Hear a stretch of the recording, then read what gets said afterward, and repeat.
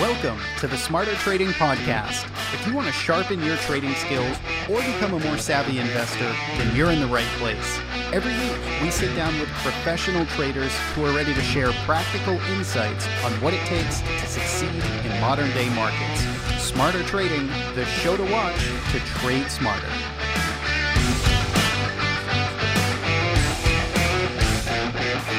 Evan Medeiros is the founder and CEO of The Trade Risk. All opinions expressed by guests are solely their own opinions and do not reflect the opinion of Evan or The Trade Risk.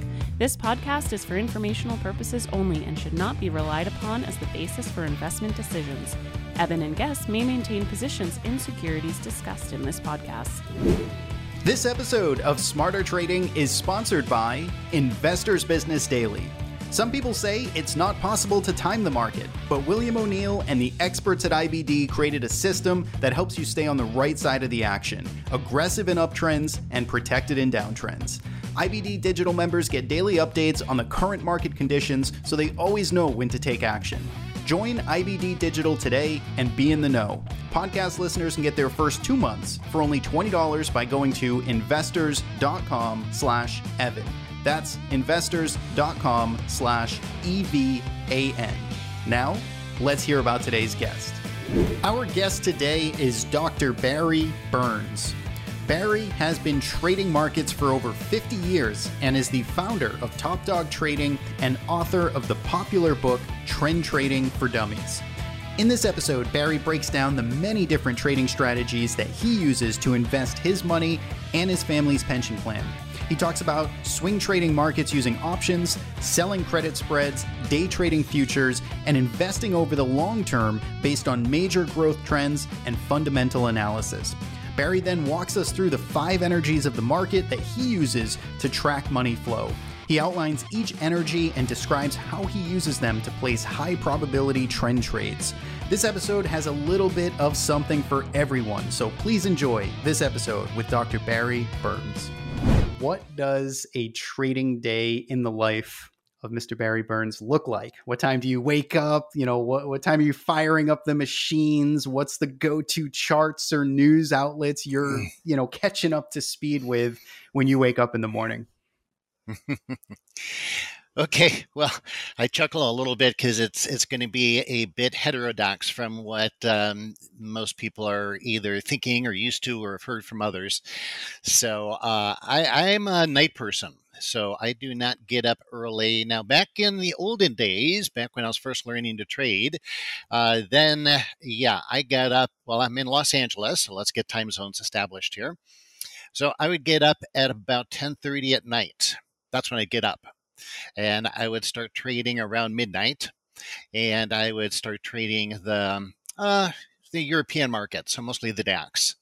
And I would trade that until I traded the euro around 5 a.m., and then I would trade the E-minis until 1300 military hours, and then I'd close out my trading and go to bed. So that's 1 o'clock in the afternoon.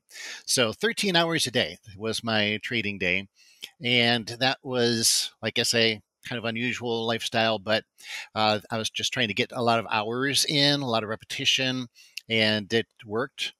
So I was completely out of sync with the rest of the world. But I'm glad I did that for years and years and years, and it worked out very well to get those reps under my belt, my 10,000 hours, if you will. So don't do that anymore. Now I actually have a life, and I don't really need to trade for money anymore. So now my wife and I, we just have such an amazing relationship. So, I go in, I spend the evening with her, and we'll just talk and talk and talk. We'll spend like 4, 5, 6 hours together every night. We have such a beautiful, beautiful relationship. And even after we just celebrated our 9-year anniversary, by the way.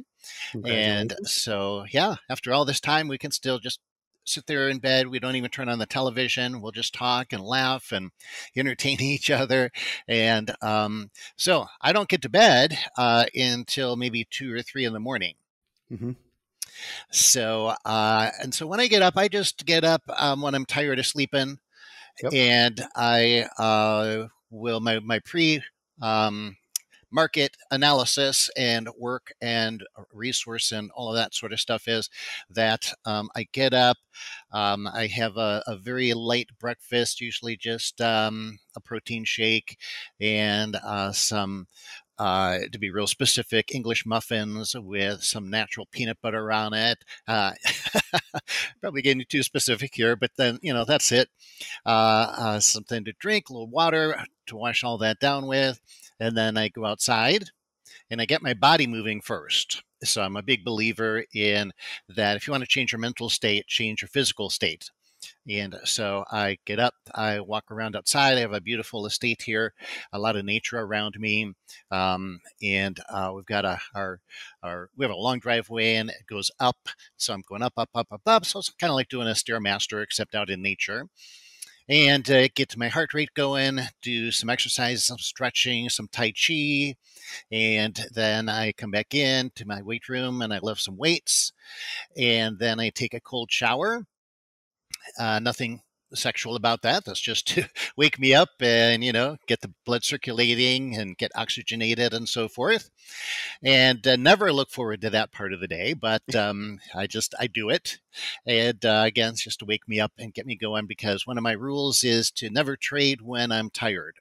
So the very first thing on my list of trading rules is to always be alert and aware and awake, wide awake. And if I'm not, I just don't trade that day. So that's a filter to keep me out of my trades as my mental state. So I might do a little bit of meditation, and then I don't look at news. So I don't have Bloomberg on, I don't have CNBC on, Market Watch, nothing. I will look at the first thing that I will do is look at whatever news, economic news is scheduled for that day. So known economic news releases, yes, I do look at that. So I'm aware of those times during the day. But other than that, I don't really care, what the news is, because I'm just going to trade the money flow. So to me, news is words, and actions speak louder than words. And actions are where people are really placing their bets. They're serious about letting their money go into the wild, wild marketplace. So I'm just going to follow the money. And that's how people place their trades is going to be based on how they interpret whatever news happened. So I'm not going to try to interpret that or second guess, what is this going to mean? How's the market going to react to this? I'm just going to look at it and say, this is what the market's doing for whatever reason. It could be news, could be no news, could be gossip, could be rumors. But for whatever reason, the money flow is never wrong. So the markets are an auction place, and there's supply and demand, there's bids, there's asks, and people really want something, people will bid it up and up and up in price. If they don't, then they won't. And that's as simple as the markets are to me. Very, very simple. There's nothing complicated about them. And so I just wait for those times. The rest of the time, when there's kind of an even supply and demand, I just do nothing. I keep my powder dry, and I wait for there to be a severe imbalance of supply demand.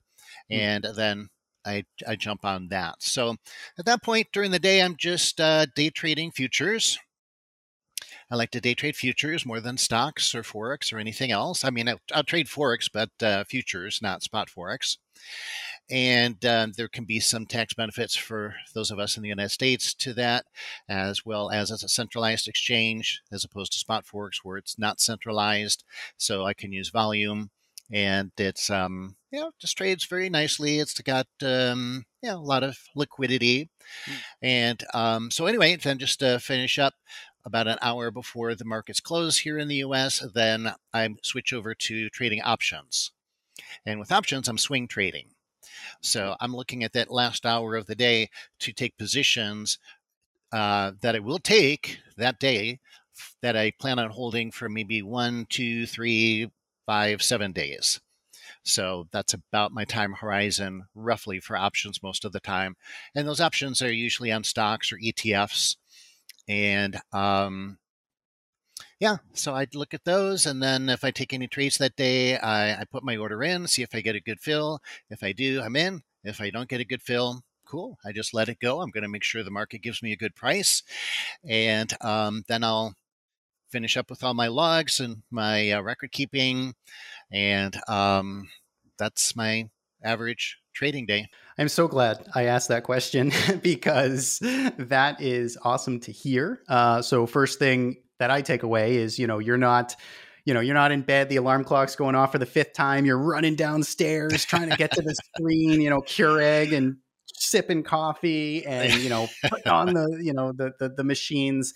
You have a very awake the body, awake the mind, naturally sort of get yourself ready for battle, let's call it, right? Make sure you're in a good state of mind and very leisurely. And so I appreciate that.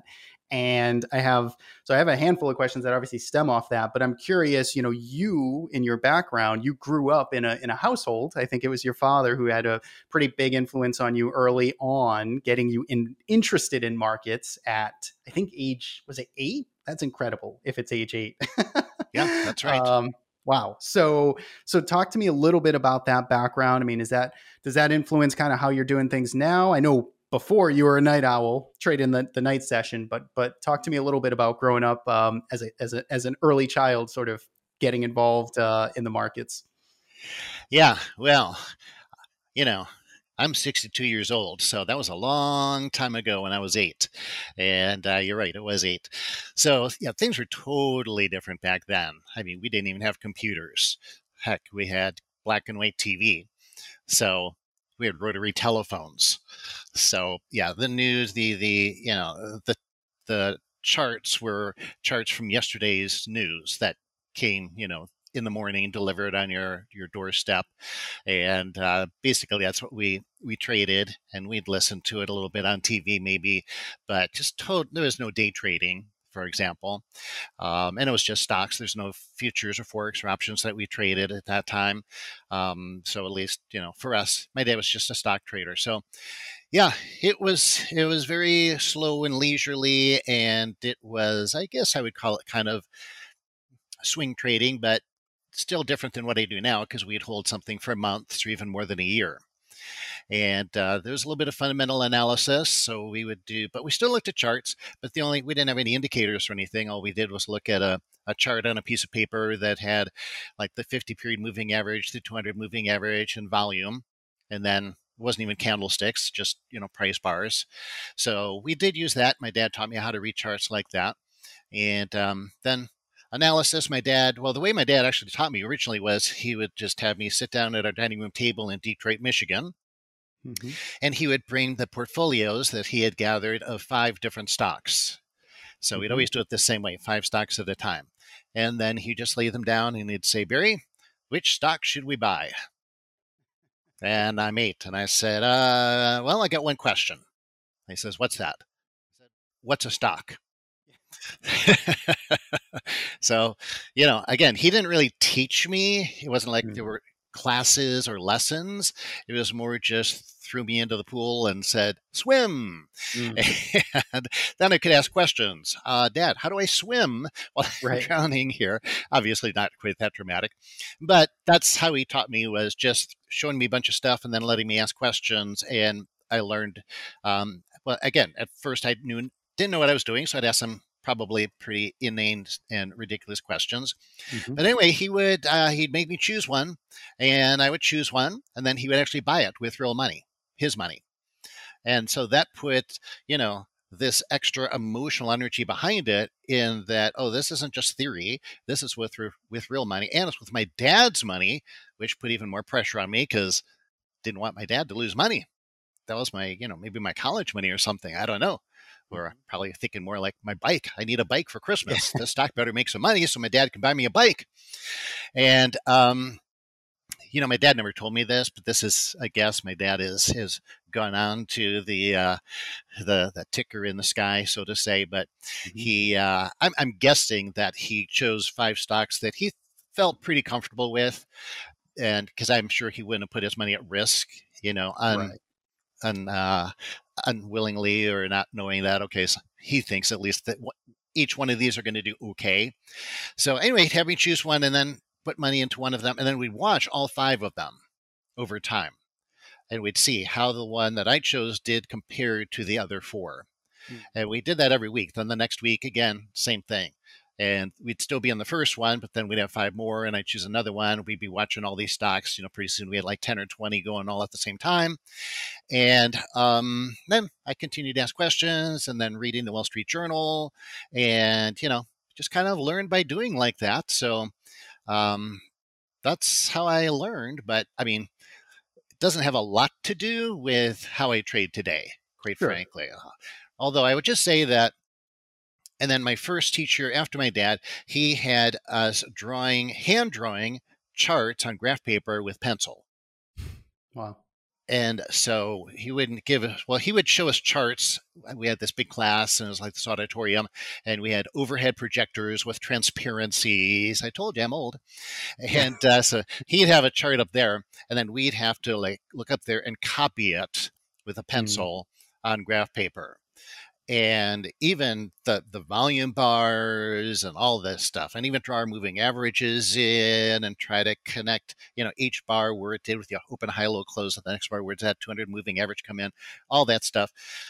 And, I think all of that did help me in a way that I'm probably not even aware of anymore, of just giving me this kind of feel for the market, being almost tactily involved in a chart, as opposed to today where it's all done for you and it's just thrown on the monitor and you're just looking at it.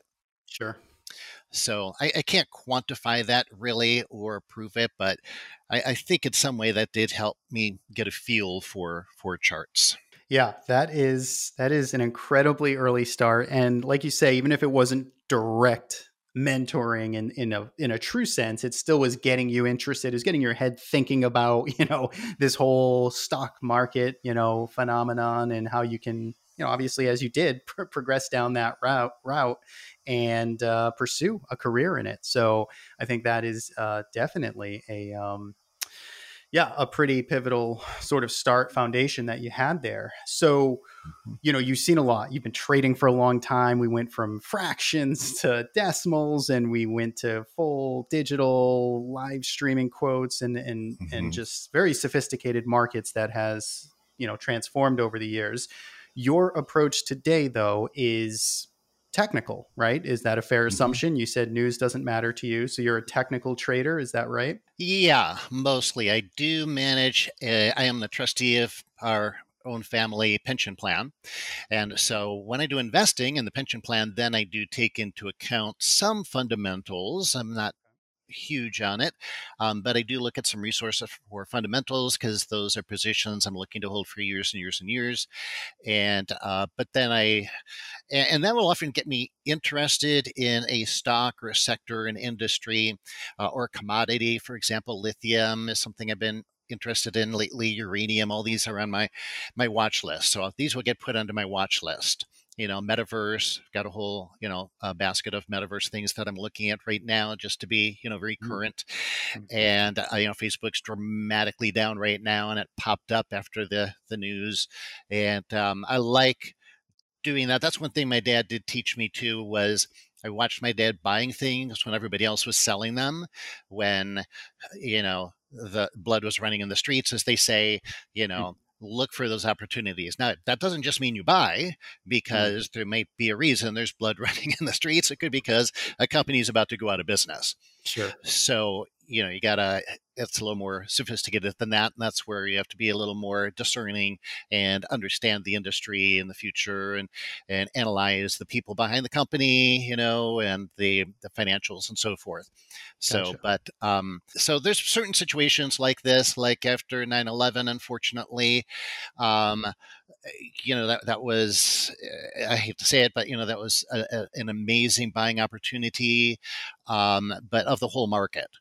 And another one with COVID, we had that big nosedive, and then again, just incredible buying opportunity for the whole market. When future oils went to negative, where, I mean, essentially it was priced where you'd have to pay someone to take oil from them. Right. Okay. Never could have thought that would happen. Right. Right. Exactly. So again, I just, bought up oil like crazy. Right. So those opportunities don't come across too often, but when they do, one of the things my dad taught me was look for those anomalies, Yeah. and those are going to be some of the best trades that you'll have. You might only have one a year like that, or one every 2 years. Sometimes we have two in a year, but that's just amazing. But again, I wouldn't do that on a single company that wasn't well established, well financed, Yeah. and things like that. I'm talking more broader markets, like again, commodities or the whole S&P. Yeah, big picture, things like that. Gotcha. So yeah, you really are then you are diversifying with throughout different strategies. So if I understand it, then you have your trust. You are looking maybe more at these opportunities where you can hold something for 3, 4, 5 years, and the futures that you are day trading. Maybe we'll take it one kind of asset class at a time. I know you've authored, and maybe this fits more on the option side, but I know you're the author of Trend Trading for Dummies, right? Popular book there. And so I'm assuming you have some affinity to trend following in some form. Futures, is that trend trading at all? Are you scalping? Are you doing, little short trades? What's going on with the intraday futures trading? Well, my intraday futures, I have two styles of trades. One is trend trading, and the other is reversion to the mean trading. So both mathematical models, those are kind of, two opposite mathematical models. And I'll use them both because the markets do different things. The only time I don't really trade, which is, well, I guess most of the time, is when the market's just chopping and doing nothing. It's a random walk, as they would say, which I think that's really what the markets are most of the time. I really think everyone should read that book, Random Walk Down Wall Street, because there's so much truth to it. And people tend to think the opposite. They tend to think that most of the time there's a high probability trade to be had somewhere anytime you look at a chart. And in my opinion, that is totally not true. Most of the time you're looking at a chart or any stock or any commodity or crypto or whatever, there's no probability scenario there.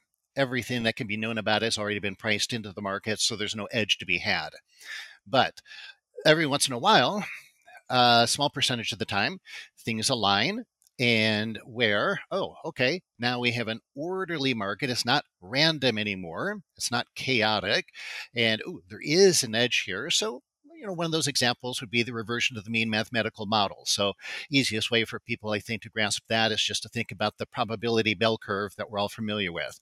Mm-hmm. So once we get 2, 3 sigmas out from the mean, then the odds or the probability of it continuing in that direction are very, very, very small.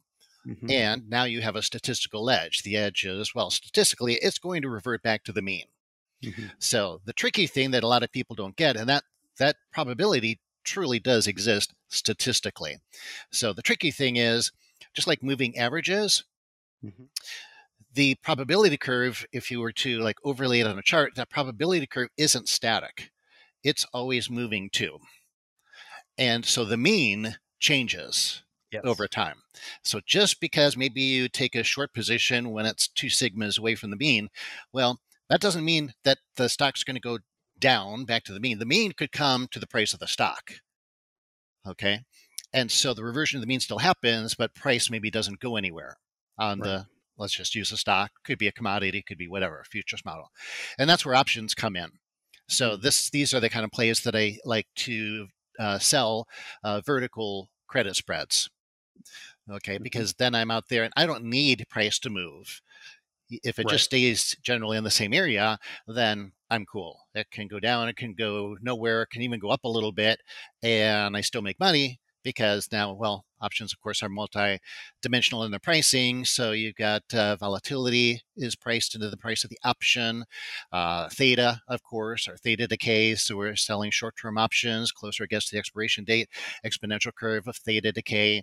So you got all those things working in your favor. And, I love to do that with options. So that's how I do my swing trading. Now, sometimes I'll just, if I do want to take a directional trade with options, I'll just buy a call or buy a put. And with all of those, it has to be very well priced, even with my credit spreads. So even if the stock's set up and all that's good, I still got to go into the option chain, and I've got to make sure that there's good open interest, that the bid-ask spread is tight, and that I get, and this is a key that a lot of people who do credit spreads don't do. I make sure that my risk-reward ratio is no greater than 3-to-1. So when I do lose on those trades, I won't be risking more than $3 to make $1. So for a lot of people that might sound like, wait, I want the opposite risk reward ratio. I want to risk 1 to make 3. And yeah, that's true in like trend trading, but when you're doing vertical spreads, you're not going to get that. But it's okay because the win-loss ratio is so astronomically high. Right. The problem traditionally with selling credit spreads is that when you do get a loser, it's a big loser. And so I just don't allow for that in my option pricing. So that's where you got to do a little bit of, going through the option chain and finding those few gems where it's like, oh, well, okay, I got one here that's a 3-to-1 reward to risk ratio or risk reward ratio. And I'll only trade it if I have that. And if I can't find one, I just don't take a trade that day. So, because I'm going to, it's like, why give the market any more advantage than it already has over you? Yeah. So I call it making the market come to me. A lot of people use that term, and I think that can mean many different things. But one of the things that means for me is I can't control the market. I can't make the market move in price to me. So I'm just going to wait for the market to come into my statistical probability setup scenario. And when it comes into that, then I take the trade. It's almost like setting a trap as opposed to hunting, right? I'm not going to go down and hunt whatever. I'm going to set the trap and let the animal come into my trap. Yeah.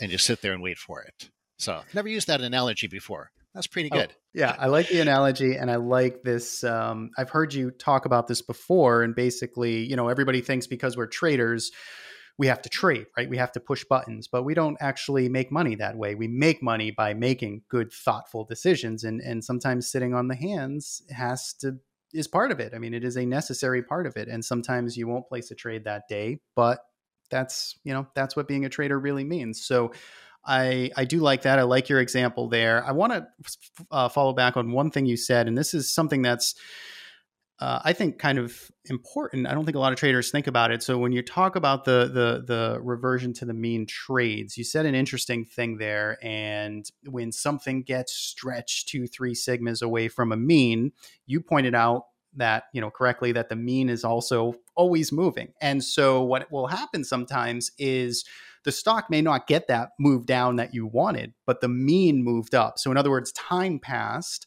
And now, I guess in this situation, you may just exit for a flat trade, right? Because maybe 5 days passed, it never fell. And now you're just gonna, or, if you're shorting, but if you're trying to buy something, it never went back up, the mean fell. And now you're just going to exit at like a scratch, a time stop, if you will. Is that kind of how you think about it, or a way you implement some of those reversion to the mean trades?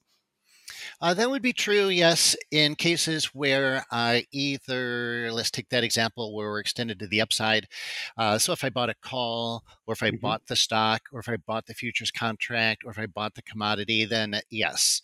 Then if that happened, then I would just exit it basically a scratch, right? A little win, a little loss, break even. That's all basically called a scratch trade.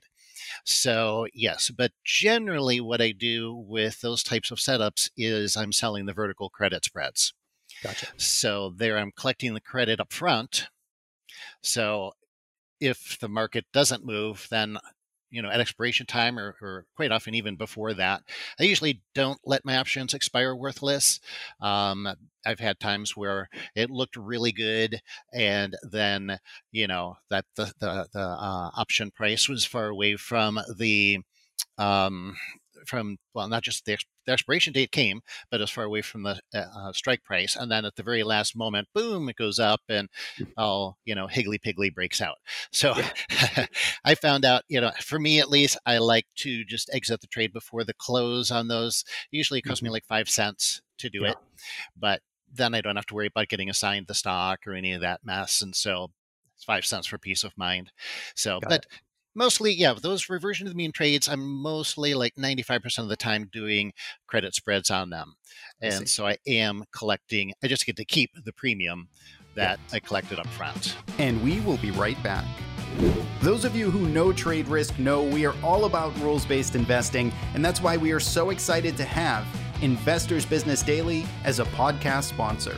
William O'Neill and the experts at IBD created a proprietary market timing system that keeps you on the right side of the action, aggressive in uptrends and protected in downtrends. IBD digital members get daily updates on the current market trend, so they always know if it's a good time to be invested. Members also get access to IBD's top trade ideas, in-depth analysis, educational webinars, and much more. This is the framework for responsible investing, knowing when to be involved in the market and what stocks to have on your watch list. And with IBD Digital, you'll get both the information and education. Podcast listeners can get their first 2 months for only $20 by going to investors.com/Evan. That's investors.com/EVAN. Now, let's get back to today's show.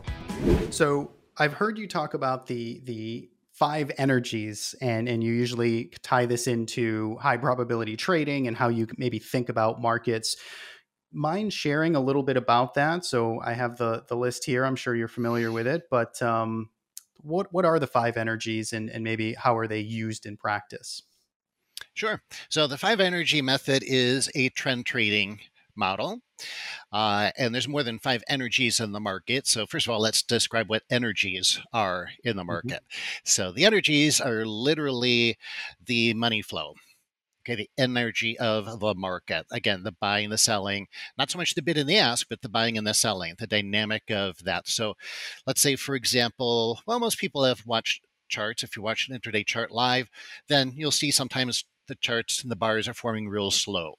Or if you look in a level 2 or level 3, it's just scrolling real slow, or time in sales going real slow. And, that gets very frustrating, and you just want to, like, come on, market, move, move, move. And that's one of its energies. You're in a slow moving market. Energy is slow. Other times, like after a Fed announcement or something like that, or an economic report that's really dramatic, or an earnings report for a company, the market, boom, just goes out like a cannon. It's going fast, fast and furious, and buy, Yep. buy, buy, buy, buy, buy, buy, buy, buy, buy. Okay, so that's a fast moving market. That's the energy of the market.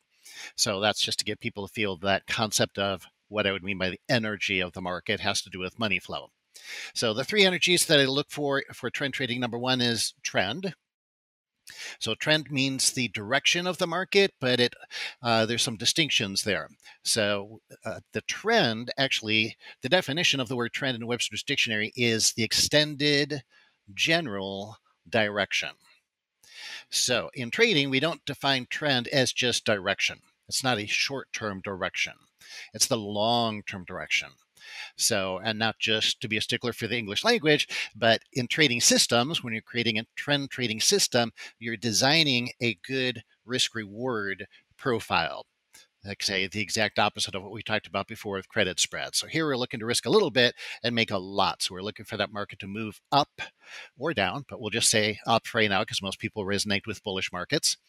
And that's what you're designing in your system. Okay. So, and then the other thing is early in the new trend. So when we're designing the first energy, it's got to be measuring the long-term trend. And as far as timing goes, we're designing the system to get us early in a new trend.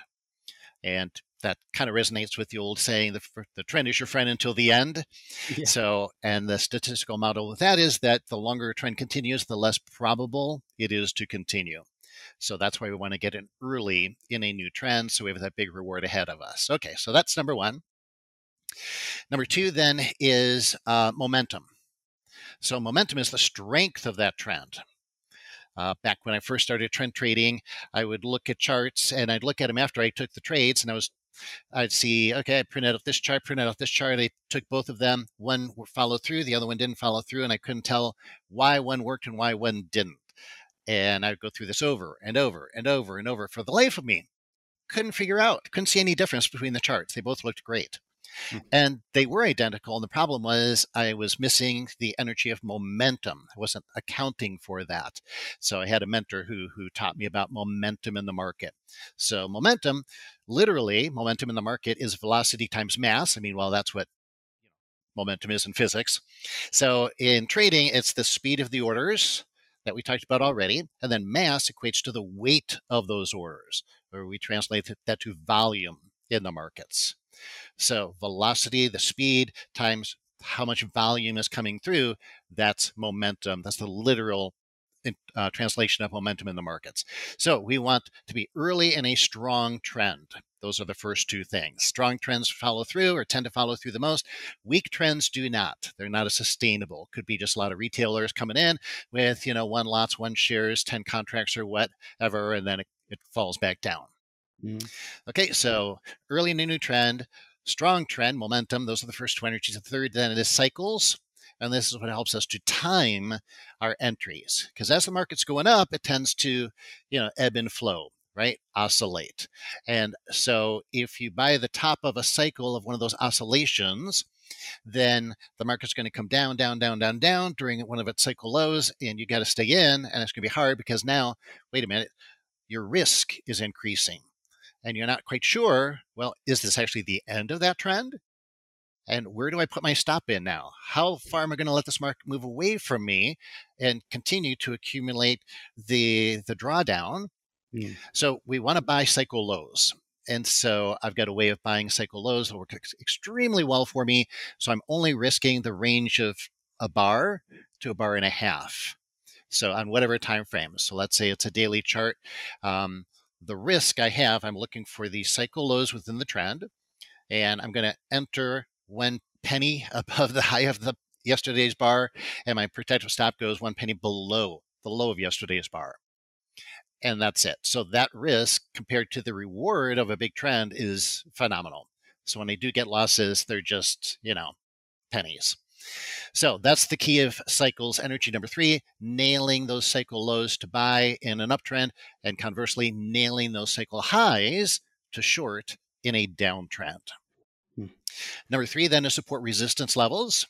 And that's where we, everybody sees, previous swing highs, previous swing lows, floor trader pivots, Fibonacci, whatever you like to use, but levels that are blockages of those energies is the way I describe it, where market participants are going to see those levels, and those would be points of decision or maybe indecision or profit taking. And so we want to look at those levels and watch everything as the market goes into that. Okay, is there still a lot of buying? Is there still a lot of volume? Or do we start getting dojis or spinning tops at these levels? Maybe we should take partial profits. So that's support resistance. Then the 5th and final energy is what I call the fractal energy. And that's just a fancy word for saying I use multiple time frames. So I look to the next higher time frame, and I'm trading in the direction of not trend. I don't care what the trend is on the higher time frame, but I'm trading in the direction of momentum on that higher time frame. So this way I've got strong momentum on both the short term and the longer term chart in the same direction. That's the emphasis I'm looking for, big energy, big move, big follow through, and I want the energy of momentum aligned, bullish or bearish on both time frames concurrently. And that's all there is to it. It's as simple as that. Yeah. Yeah, as simple as that, as spoken from someone who has been doing it for what, 50 years, 50 plus years. So, but no, I appreciate that the multidimensional way to sort of view markets. It's not just, hey, there's a trend, let's just try and jump on it. It's no, let's pay attention to these other things like momentum and cycles and timing the entries. So when you are thinking about this trend trading approach using the 5 energies, do you need all 5? Is this where you say, well, 4 out of 5 is good? Like, how do we sort of like think about all of these playing nice with one another at one time kind of thing? Well, the 5th energy is always required. So the higher time frame, momentum on the higher time frame, that's always required. So in trading systems, that's what we call a filter, which would keep me out of, if we don't have that, that would keep me out of an otherwise great looking trade on a single time frame. Okay, now the other 4, in our system, it is allowed to only have 3 out of 4 of those energies. So with the whole system, yeah, you could be allowed, so to say, to take a trade with 4 out of 5. But your higher probability is going to be if you wait for all 5, for sure. So, and when people first start my methodology, I recommend they just take 5 out of 5. We actually score them. And in fact, at the end of my course, after everything's explained, everything's shared, people get a little half sheet of paper with the checklist: 1, 2, 3, 4, 5. It's as simple as that. But now they understand everything behind that checklist. So I recommend people start out being more conservative. And then as they develop, what happens is, again, with all those repetitions, those hours and things, and as my students get those under their belt as well, they don't really have to count to 5 anymore. Yeah. Because they get pattern recognition in their brain cells, and their brain having seen it over and over and over and over and over, pretty soon they can just glance at a chart and say, yeah, it's there. And when you get to that point, you kind of learn, you get a little intuitive as to, okay, well, this one energy is not perfect, but I've seen this 10,000 times before, and I know that most times it's still going to work out anyway with this scenario. But that's when you get a little more advanced. So that's why we allow for the 4 out of 5 score. Gotcha. Yeah, it might, that one energy might catch up a little bit later or something like that. So got it. That makes a lot of sense. So when you're thinking about building a new strategy or a new approach to markets, is this how you frame it out, where there's essentially a trend following type of system, and then there is a reversion to the mean type of system? Like everything fits within those two buckets. Is that kind of how you see it? No, I think there's other styles as well. So you can trade volatility, for example, and I do that as well. So a volatility trade would be, there might be no trend. There might be no reversion to the mean. You could be right at the mean. Maybe all your moving averages are all kind of clustered together. Okay, so moving averages are like your mean, and you could have a 20, a 50, a 200 moving average, and they're all like bounded together around the same price. So, and price is right, overlapping them. So there's really no direction, and there's no reversion to the mean to be had, but there's low volatility. And so now that's another type of a cycle where markets expand, contract in volatility. And so you can get into these where you look for low volatility scenarios, and you look to get in at the beginning of a new high volatility cycle or period of time. By the way, when people might be wondering what's a cycle exactly, just substitute the phrase period of time. That's what a cycle is. It's a period of time. So many different types of cycles, but for this purpose, so yeah, volatility type style of trading would be another one. Examples of that would be Bollinger Band squeezes, all types of triangles, wedges, even just narrow range channels, and then look for volatility to come into the market and trade either the explosion out of that if you want to take it initially, or you can wait for a throwback if you get it, and then get in on the throwback as well. And if you're really advanced, then there's times when we can actually trade inside the contraction before the volatility breakout. And that's a little more sophisticated stuff that I recommend only for advanced traders. But boy, when you do find those situations, they're really great because you're in before everybody else. And then when everybody else piles in, well, that demand, those shares, those contracts, those are just adding to your position and to your reward. So yeah, when I hear you kind of talk through all of this, you're very analytical in the approach. You've got your checklist, you've got your conditions you're looking for. So what percentage would you say is fully rules based? In other words, could we drop Barry Burns, let him go to the beach, and you don't have to place a trade anymore? And can it be replaced by code? Or how much of you and your experience, your insight, your intuition is in play here on a day-to-day basis? Yeah, that's a great question, especially today when we have algos trading more than people. More trades are placed by computers, automated, than they are by human beings, or at least more volume is, I should say, to be more accurate. So I actually have a student of mine who did code my trend trading system. And he created that in Thinkorswim, and it's automated. So yeah, he's been able to do that. Oh, and he also was able to do one of my reversion to the mean trades called the rubber band trade. And so, and he's even just recently, like in the last year, I think it was, yeah, he added that to his system. So his system can do the rubber band trades now as well. So, as someone who has traded for so long, do you have a large graveyard of strategies that maybe you used to work but now no longer work? Is that true in your case? I mean, there's a lot of stuff that I traded for a short period of time that then I didn't follow through with because it didn't prove itself over a large sample of data. That's what's important to understand about statistics is no one trade means anything statistically, right? So, for example, I followed a system one time that worked for me and it was a day trading system. So we got quite a few pieces of data because, like I said, it was day trading. And so over 60 days, it worked pretty good, really good, actually.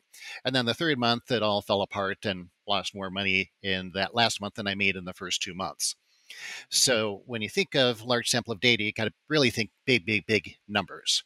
You can't just think, oh, I made 10 trades and I won 8 out of the 10. So this is a great trading system. No, that's not a large enough sample to base, long-term success on. So, yeah, basically, and again, I just want to say this. So even though there's systems that I've tried or trading methodologies that I've tried that I decided not to adapt myself for the long term, it doesn't mean that they weren't good because I've had people and friends who still trade some of those methods and they do very well with them. Yeah. They do very well. So, and even with some of them, I was doing okay. But I trade, what really resonates with me. I think in this way, trading, especially if you're not just trading a robot or an algo or something like that, there's several personal aspects to trading that need to be considered, and one system might be good for one person and not for another, and that's very important to take into consideration. So you can't. I mean, there's definitely the statistical and analytical part of it, but when it comes to money, money's an emotional thing for most of us, and we have different levels of risk tolerance, and we have different levels of attention span. So, for example, with day trading, that's not for everybody. And it takes time, and you got to sit there and there's more pressure because you get the time pressure. It's like, oh, something's forming, some setup is starting to occur, but the clock's ticking and that setup is going to be gone, in whatever, certain number of minutes. So you got that time pressure. Got to make a decision now. I got to press the button now. I got to do this now. And can you handle that or not? Well, that's different for each person. And for some people, no, that's okay. That's not a bad thing. That's just, okay, that's not your personality. Something else is. There's another strength you have, and follow your strengths.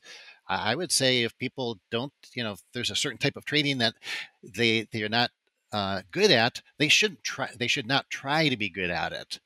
And I'm a big believer in life in general of letting your weaknesses be weak and finding your strengths and go all in on those. Go all in on the things that resonate with you, the things that come natural to you, the things that you enjoy, and let your weaknesses be weak. Let somebody else make money with that. And that's their strength. Good. Share the wealth. Don't take it all. And you'll be more successful that way, I think. Don't be Michael Jordan trying to play baseball. Maybe I shouldn't have said that, but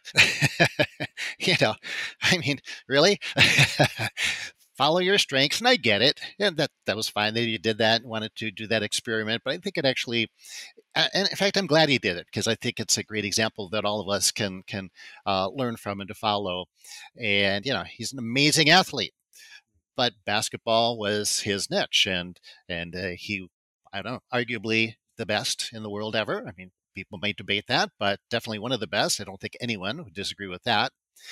So, same with trading, or same, to me, trading, you learn so many life lessons in trading, and life lessons that you learn can help you in your trading. You can move those over and they can help you in trading as well. So in a way, trading is life, life is trading. These lessons are very, very similar. And that's why I love teaching, because there's a lot of personal growth that I can help people have. In fact, I get two big benefits. And for me personally, that I get out of teaching. Number one, sure, helping people make money, get out of whatever financial problems they might have, or maybe they don't have any real problems, but establish a secure retirement, whatever it might be.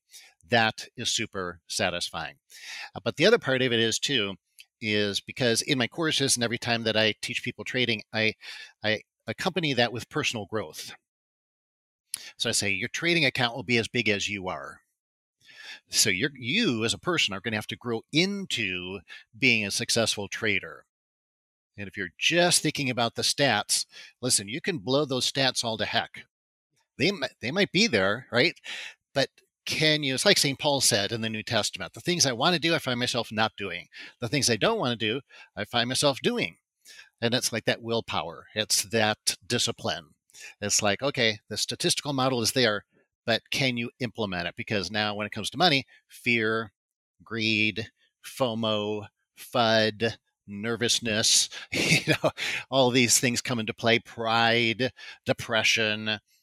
And honestly, for some people, they probably shouldn't be traders at all. And that's okay too. If you learn that, that's a fantastic learning experience. Then again, go to some other area of life that is your niche, where you're strong, where your passion lies. And, it's not, I talked to one person about this a while back, and she says, no, but I'm not a quitter. I'll never quit. I'm not going to quit. And I said, wow, somebody put in your mind, and I hear that a lot. I'm not blaming you or the person who put this in your mind, or maybe just culture put it in your mind to not be a quitter.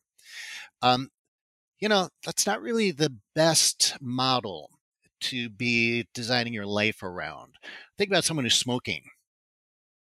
Shouldn't they quit? Wouldn't that be a good idea? What about an alcoholic? Shouldn't they quit drinking? So it's not so much, just putting in this phrase quitter. I don't want to even use the word quitter because it's not appropriate, because it does have a negative connotation. It's like, oh, I had a great discovery.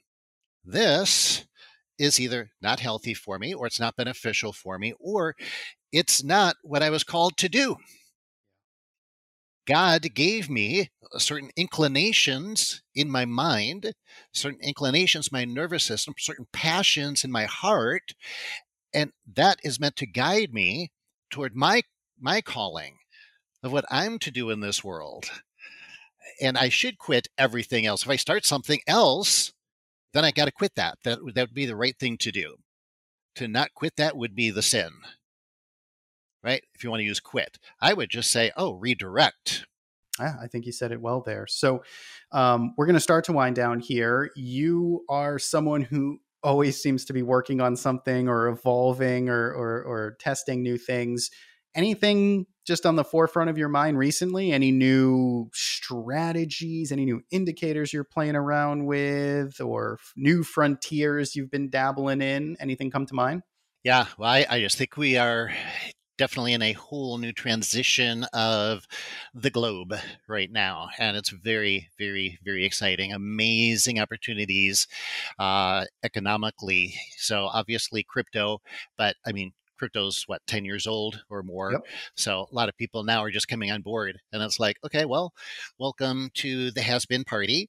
Now I'm not saying you shouldn't be involved in crypto or whatever, but I am saying if you're going to get involved in it, learn about it. It is very, very different. Even the chart patterns move differently than your typical stock or commodity or whatever. So they are, again, we don't have time to go into all of it, but I would just leave it at that and say, if you do want to get involved in cryptocurrencies, fantastic, but get a really good education before you just don't throw money into the markets. Okay. And especially right now at this time,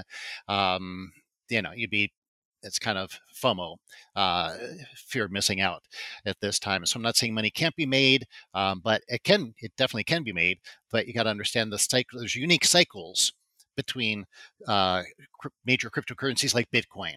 Okay. And then your altcoins, and then your real micro caps, and then your NFTs, and then metaverse and gaming. These are each one of these has kind of its own cycle in relation to the others. And they move really fast. We talked about volatility real briefly. Well, volatility here is a huge thing you've got to be aware of. And so, anyway, I think that's a very, very exciting thing. And I'm very involved in that now. So, and that's, it's not new. I bought Bitcoin and Ethereum, a long, long time ago, but NFTs and gaming and metaverse, all that kind of stuff, I'm more new to that. And I am involved in that. And then also, commodities that are changing. So it's like the whole clean energy revolution. That's really, really important. So it's not only the future, it's here. And so definitely something to be watching and get educated about. Lithium comes in to play there with batteries and electricity. What else? Oh, the whole metaverse thing, really learn about that. I think there's so many of these things that are still so new. 3D printing would be another one. There's so many of them in the medical world, DNA sequencing, even hallucinogenics. I know that sounds kind of scandalous, but people used to think cannabis was scandalous. Well, now the medical arena is looking at hallucinogenics, and there's companies built around that. So, this is the cutting edge, these kind of things. And I think this is where the exponential money is going to be made in all these different areas. And huge opportunity, huge risks. So that's why I say, yes, I'd recommend people look into it, but get very, very educated and then make a decision as to, if or not they want to start getting involved in those things. And if they do, make sure that you become it. And by the way, this is huge. In any area of trading, no matter what you're trading, what system you're using, what market you're trading, money management and risk management are optimal. Become a master of those things. Risk management is actually kind of a subset of money management, but that's way more important than which indicator you're using or which moving average or what candlestick bars or blah, blah, blah. When I watch most traders trying to learn to trade, they're basically just have a chart and then they're swapping out indicators. Well, let me try this indicator. Oh, did this one work better? Did this? They don't even understand what the indicator is, and they're just visually looking at them. They don't understand that indicator is a math function. Okay, so technically, you want something controversial? Let's hear it. Indicators are never wrong. Because all they do is indicate, right? No, they don't even do that. They shouldn't even be called indicators. They're math functions. Yeah. And so that's why they're never wrong, because math's never wrong. So they're empty math functions, and they're filled with data. What's that data? The data is the price of whatever chart, whatever market you put on the chart with that indicator. Okay, and then it fills that indicator and it does its calculations. It pops out a value out the other end, and then it plots that on a chart. That value is not wrong. That value is mathematically right. Now, the question is, so the indicator itself, I'm being very literal here, obviously, the indicator itself is right. Now, do you understand what that math function is measuring? And most people don't. They're just looking, is the line up or is the line down? If the line's up, I should buy, right? Not necessarily. You gotta really, again, this is where the dollars are in the details. And, people ask me, well, do you use the RSI or do you use the, whatever, ADX, or Barry, do you use the CCI? And they're asking, and their intention a lot of times is they want to know if that's a good indicator. And sometimes they'll even ask me, well, is the RSI a good indicator? Yeah. Is ADX a good indicator? Yeah. Is CCI a good indicator? Yeah. But you don't use it. I know. Well, why don't you use it if it's good? I just don't need it to make money, because I don't want to use all the indicators. There's too many of them. Einstein once said, and not that he was a day trader, but he said, keep everything as simple as possible, but no simpler. And so I approach that, or I bring that to trading. I want to keep my trading as simple as possible. I want to use as few indicators, as few, anything, moving averages, whatever, as few things I need. But I'm not going to make it any simpler, because there's a certain amount of complexity that I need to create that probability scenario. So for me, the number is 5. Back to the 5 energy method. 5 uncorrelated, each one of those 5 energies that I shared with you, they're each uncorrelated to the other 4. So when they all align, that's what gives me a probability scenario. Now, I could add more to that, but I don't need to, because I would get the law of diminishing returns. It wouldn't increase my probability of my trades, but it would increase the complexity and the confusion in my mind. It would cloud my mind more. I wouldn't have the simplicity where I could clearly see everything, and it would lead to mental overwhelm. And then you can't really trade with that. You got to keep a clear mind. I love it. I love talking with you because you have a lifetime, literally a whole lifetime of trading experience. So I appreciate it. Where can people find you if they want to learn more about your work and stay on top of everything you're up to? Sure. Well, my website is topdogtrading.com. So you're welcome to go there. Got some good stuff there. I mentioned the rubber band trade earlier, that reversion to the mean mathematical model trade. I actually give that away for free. So I'm a trader. I'm not a sales dude. So what I do is, for people who are interested in my courses, I don't have a sales team or anything like that. I just tell people, hey, I'll give you one of my trade setups, the rubber band trade, for free, and try it. So you can get that by going to topdogtrading.com/free. And they can get the rubber band trade there. Just sign up for it. There's 5 little videos. Each one's like 20 minutes, and test it out for yourself. Test it on a simulator or demo account first, obviously, and see if it works for you. If you have any questions, then people can email me, even on a free basis. They can email me and say, hey, I got your rubber band trade, but I got a question about this. And my approach is to educate people into buying my courses. I want you to make money before you spend money. And so you can get that and then use that money that you make from the rubber band trade to buy a course, or never buy a course. Totally up to you. As you can see, I'm not a great sales dude, but I've just found that if I help people make some money, they kind of like me a little bit. And then they want to see what more I have, because my approach is so different. So, I think and then I'm also on YouTube. So just go to YouTube, type in Top Dog Trading. I've got a podcast as well. Go to your favorite podcast platform, type in Top Dog Trading in the search field. I'd really encourage people to get the rubber band trade, because that's where you can really get your hands on something practical and, hopefully start making some money right away. And if you don't, email me at barry@topdogtrading.com and I'll help you. Okay. I want you to nail that trade first, start making some money first. Absolutely free, my gift to everybody.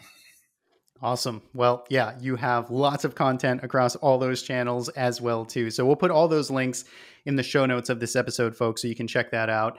And that's it. Everything can be found on our episode blog page, thetraderisk.com/podcast. Thanks for tuning in. We hope to see you in a future episode. Barry, this was fun. Thank you so much for being here. Thank you, Evan. Thank you for listening to Smarter Trading. I hope you enjoyed this week's episode. For all of the show notes, links, and callouts, head on over to thetraderisk.com/podcast. If you enjoyed this episode, please leave us a rating and review on iTunes. Smarter Trading is hosted by me, Evan Medeiros, and produced by Ashton Alexander. Thanks for tuning in, and we hope to see you in the next episode.